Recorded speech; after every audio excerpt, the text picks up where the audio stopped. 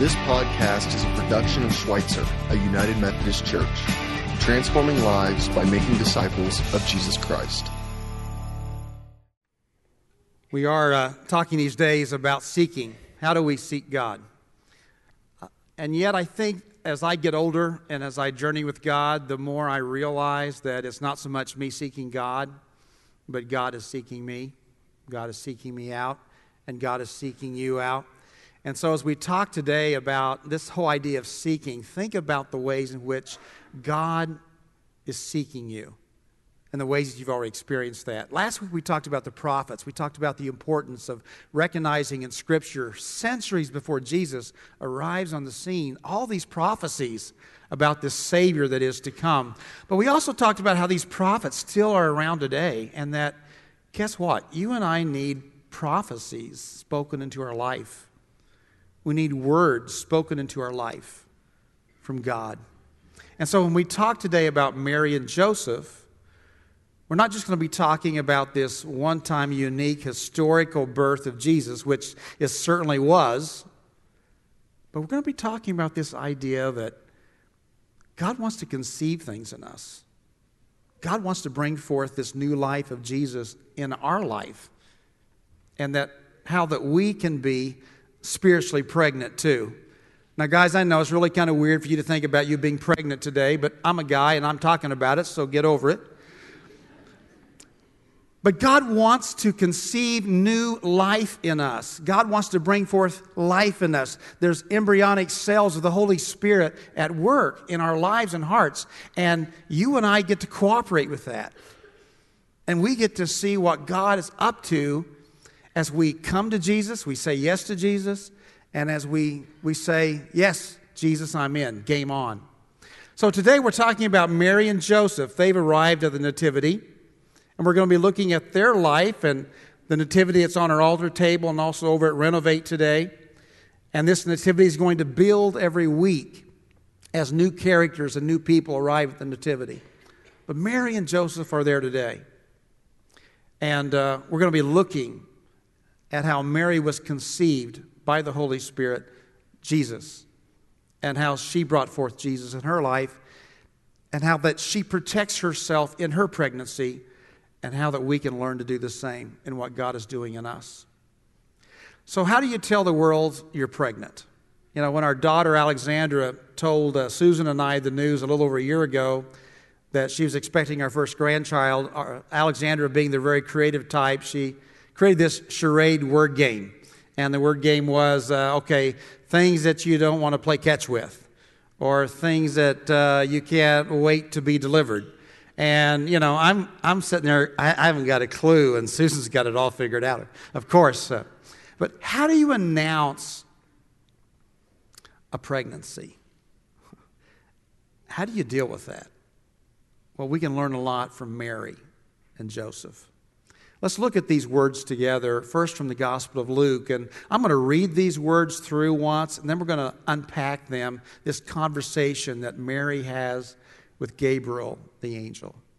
In the 6th month, the angel Gabriel was sent from God to a city in Galilee named Nazareth, to a virgin betrothed to a man whose name was Joseph, of the house of David, and the virgin's name was Mary.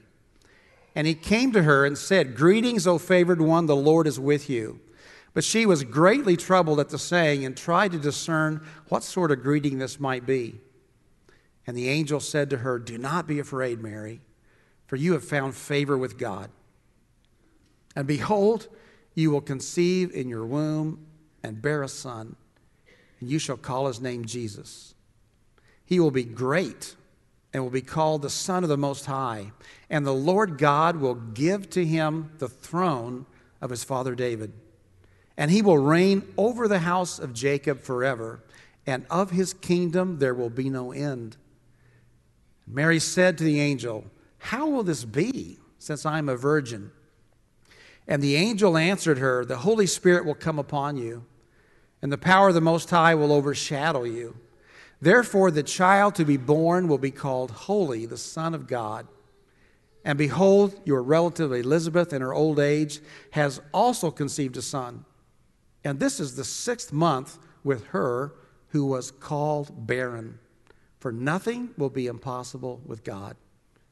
And Mary said, Behold, I am the servant of the Lord. Let it be to me according to your word. And the angel departed from her. And in those days Mary arose and went with haste into the hill country to a town in Judah. And she entered the house of Zechariah and greeted Elizabeth. So let's look at this story together. Let's look at this conversation more closely. And I invite you to look at your Pray Study Grow, the front of that kind of unpacks what this conversation is like. So Mary is first greeted with the words, Greetings, you who are favored by God. The Lord is with you. Can you imagine what this teenage girl is feeling or thinking at this time? And yet, what's the message that God has for each of us? Have you ever been spoken to by an angel? I don't mean your sweetheart, I mean an angel. Well, if you have, you probably want to tell anybody about it. But how many of us have at least been spoken to from a messenger from God? Someone from God is speaking into our life. We have people that are speaking into our life. God's truth. Messengers from God. What's the message of God to you today? Hail Mary, full of grace, the Lord is with you. Boy, if you're Catholic, you know that word. Hail Amanda, you are full of grace. You are favored by God. Hail Jason, you are full of grace. You are favored by God. Hail Matthew, full of grace. You can drink your coffee while I say this. It's all right. The Lord is with you. Hail Stephanie, full of grace. The Lord is with you. See, Jesus sees us not just simply as we are, but he sees who we can become. And he sees through the eyes of grace that we are blameless, that we are righteous, that we are good before God. See, the messengers from God speak into our life, not condemnation, but we get a vision and a grasp of who we are in God. This is not just for Mary. This is for you. This is for all of us. So as God speaks into Mary's life, how does she respond? Well, she's greatly troubled and wondered what kind of greeting this may be. That makes sense, doesn't it? Mary's basically saying, what's up? What is up with this? And there's something very unsettling, I think, when we begin to get a picture of who we are and God begins to show things about what's he up to and who he is calling us forth to be. That there's something very unsettling about that. What's up? That's a natural reaction. And how does Gabriel respond to that? Well, Gabriel says, do not be afraid. Do you know that there are 365 times in the Bible that either God or Jesus or an angel or a disciple of Jesus says to others, don't be afraid. Especially when God is working in our life, don't be afraid, because we human beings, we get afraid. We get scared about things that we don't always understand, or when God's up to something. It's a very natural reaction. But isn't it wonderful that the message is, okay, Mary, I know you're troubled, but don't be afraid. It says that to us, don't be afraid. And again, you've found favor with God. God's grace is with you. You will conceive and give birth to a son, and you are to call him Jesus. Now, friends, the conception of Jesus Christ and his birth was a unique historical event in this world, never to be repeated, and yet the message of the gospel is that he is to be born in us, that there is a new life that has come forth in us, that we are an old person that once was like this, but we're a new person now with Christ, and that we are born anew. We are born from above. We are born again. There's this sense that what is happening to Mary also happens to us. What's next in the story? Well, Mary asked the question, how will this be? It's a natural reaction. And so as she asked the question, how will this be, what's she getting at? Well, Mr. or Mrs. Angel, sir, whoever you are, there's one little detail you've missed out on here. I'm a virgin. I've not been with a man, and I can't conceive. There's a resistance, I think, in each of our lives when God is wanting to bring forth something in us. You ever want to just say, no, God, you've got the wrong person? The Bible's full of these stories of people that are great leaders are saying no to God at first. And God just basically says, get over it. Get on with it. And God is very patient with Mary. I think it's because she's such a sweet, tender teenage girl. He goes easy on her. And Gabriel says these words, the Holy Spirit will come upon you, and the power of the Most High will overshadow you. For no word from God will ever fail. Nothing is impossible with God. The Holy Spirit's going to come on you. And the Holy Spirit comes on us. The Holy Spirit comes into our life and brings about the conception of the new birth, the new experience with God, this new person, this Jesus living and growing in us. This happens in us. How are we going to respond to that? Well, what happens next? Mary, I love this. Mary says, I am the Lord's servant. May your word to me be fulfilled. What's Mary saying? She's saying, I'm in, right? Game on. You ever said that to God? Okay, God, I'm in. Whatever you want to do. Game on. That's exactly Mary's response. Is that your response in what God is up to in your life today? Game on, God. Whatever it is, I'm ready. And I love what Mary does next. Mary, she gets out of town. She gets up, she hurries to a town, and she greets her relative Elizabeth. And so Mary gets out of Dodge. That's an old expression. Gunsmoke, most of you would not get that. She gets out of town. What would you do if you're a teenage girl and you're pregnant?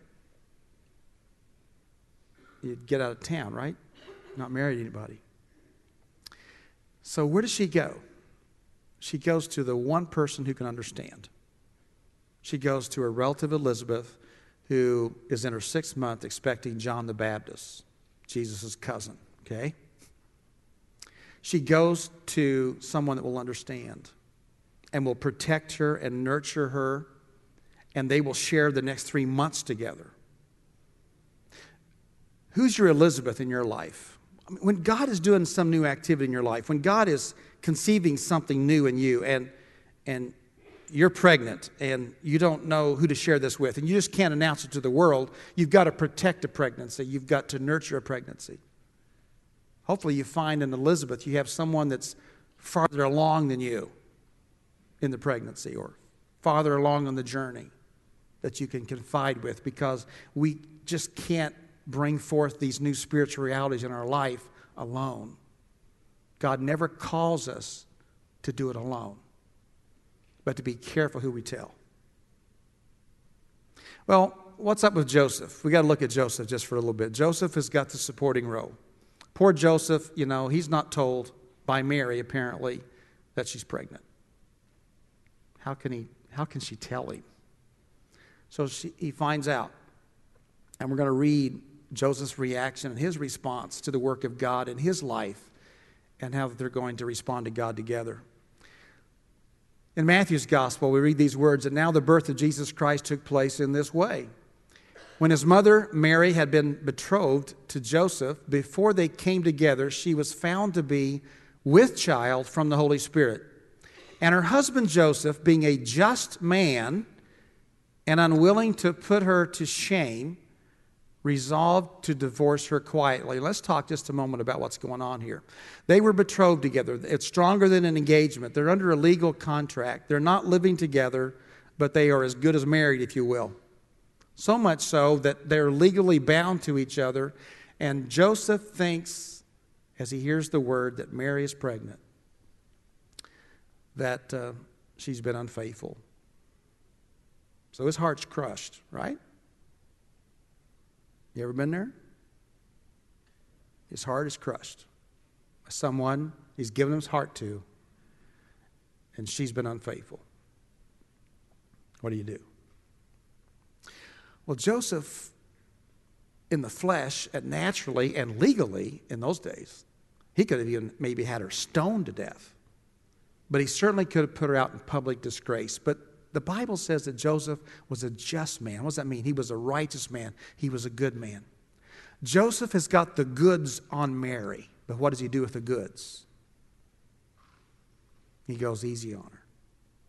He decides he's going to put her away privately. He's not going to make this some kind of public disgrace. He's not going to create drama. You see, when we're really righteous, when we really have a good heart, we are not self-righteous. And we're not about the business of condemning someone or shaming them. We're about the business of protecting them even when they mess up. That is Joseph's spirit. That's what righteousness means in God's sight. I love this about Joseph. Little wonder this is why God chose this man to raise his son Jesus along with Mary. So what happens? Well, but as he considered these things, behold, the angel of the Lord appeared to him in a dream, saying, Joseph, son of David, do not fear that to take Mary as your wife, for that which is conceived in her is from the Holy Spirit. She will bear a son, and you shall call his name Jesus, for he will save his people from their sins. All this took place to fulfill what the Lord had spoken by the prophet. Behold, the virgin shall conceive and bear a son, and they shall call his name Emmanuel, which means God with us. The prophet Isaiah that we looked at last week said those words. When Joseph woke from asleep, he did as the angel of the Lord commanded him. He took his wife, but he knew her not until she had given birth to a son, and he called his name Jesus. So what's Joseph's response to the actions of God? He's obedient, right? He does just what he's told.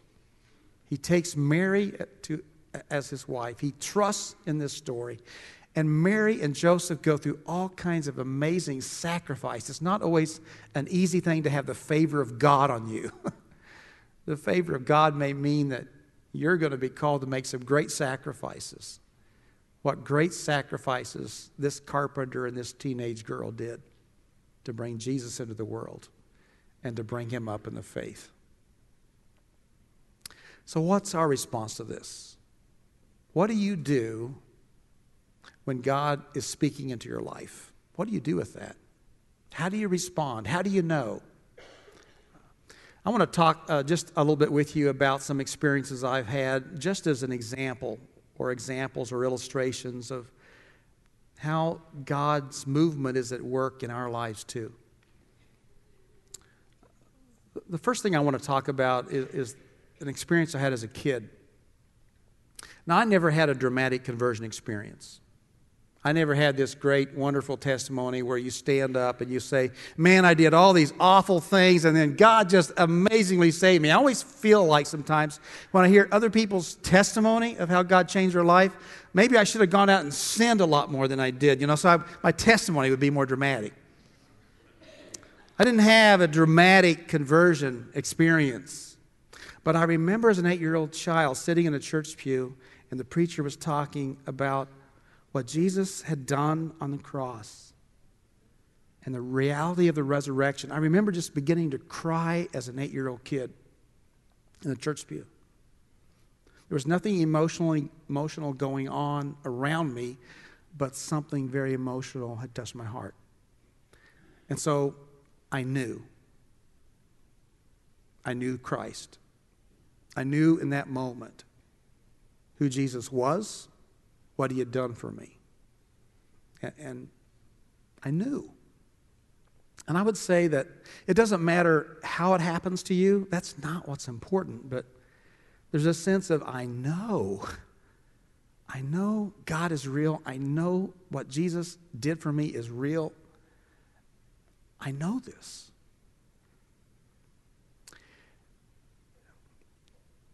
And that's something that you, all of us, can know, can experience. Then I was a 20-year-old. I felt called into to the ministry to preach. And I talked last week, if you were here, about Reverend Faust, my pastor, who announced and spoke into my life, Robert is going to be a preacher. So he was a messenger. And then it took me about 9 months to get it to where I knew, and I had this really more dramatic experience at 2:30 in the morning as I was working as a night custodian in a hospital. I knelt down and I just said, God, I'm yours. Now, you may not be called to be a preacher, but here's the deal. Vocation means calling. What is your calling? And vocation can certainly involve what you do to make money, to support your family, but it's more than that. It's a calling from God. And have you said to God, I'm in, game on, whatever you want to do? Have you given your vocation to God? Have you said to God, I'm in, game on? And that is a spiritual activity, and I think God's Spirit will bring us to that point. And you know what? We all have to say yes to that. We all have to come to say yes to that. If we don't say yes to that, then no wonder we get stuck spiritually and things get dead in our life. So have you said, I'm in? And then if you live long enough in life, you go through the midlife crazies. And I went through the midlife crazies. And some people have different kinds of things that happen to them. But in midlife, you kind of go from the question, how am I doing? Am I doing good at what I'm doing here? To, why am I doing what I'm doing? And the things that used to satisfy you, they don't satisfy you anymore.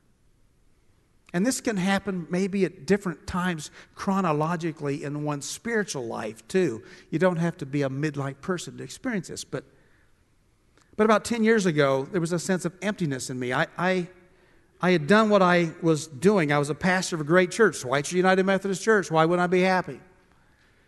And yet there was a sense of I wasn't the person I needed to be.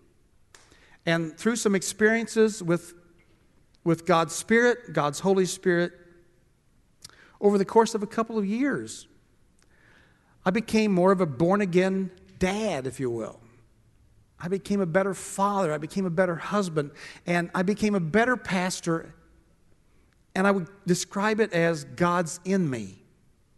Where before, it wasn't that God wasn't with me or I wasn't doing things for God, but in the last 10 years or so, there's been this sense of, okay, God, you are my strength. You are my salvation. What I do, I'm going to live out of your strength and who you are. God's in me. And then one final episode occurred about a couple years ago after I was getting out of my sabbatical leave. I really felt very strongly that God spoke to me out of the Psalms. It says, one generation shall declare the mighty works of God to another. And I began to focus more on young adults. And I know God was calling me specifically to put together a young adult guys group in my home. And this is the first young adult group that was a part of that group. And there's been about 4 or 5 different groups that Susan and I have done together over the last several years. And Susan at this time was also being called by God in a separate episode to be more of a mother to young adults, not too paternalistic, hopefully, but this is our calling right now in the sense of a focus in our life. God was saying, this is what I want you to do next. And so, what is God calling you to do next? What's next, God? What are you up to? What do you want to do next? It's so easy for us to put off God. We may be a teenager and we think, I'm ready for some excitement and adventure with God.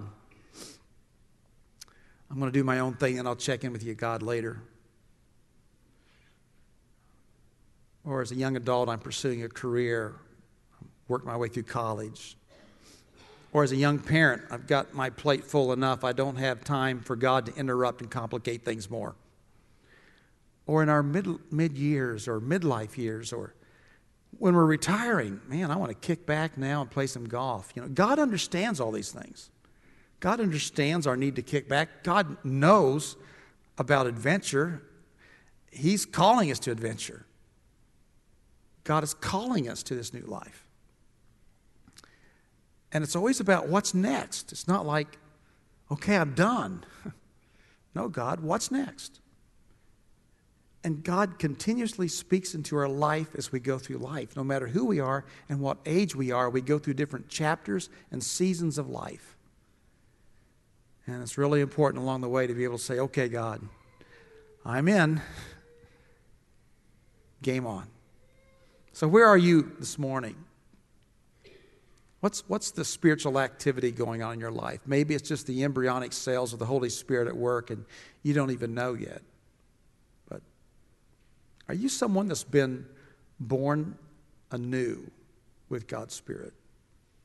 Have you had this experience of you know Christ? You know Christ as your Lord. You know Jesus as your Savior. And you've said yes to that. Have you done that?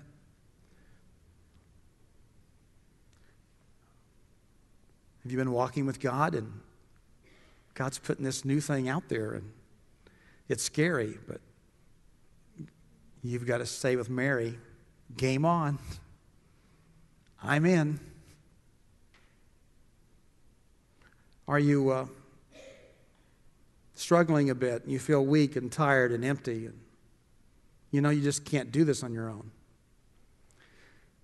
And you invite the Holy Spirit in your life and live out of the strength that God gives. Whatever's going on, that next thing, are you ready to say, I'm in? What's next, God? Let's do this together.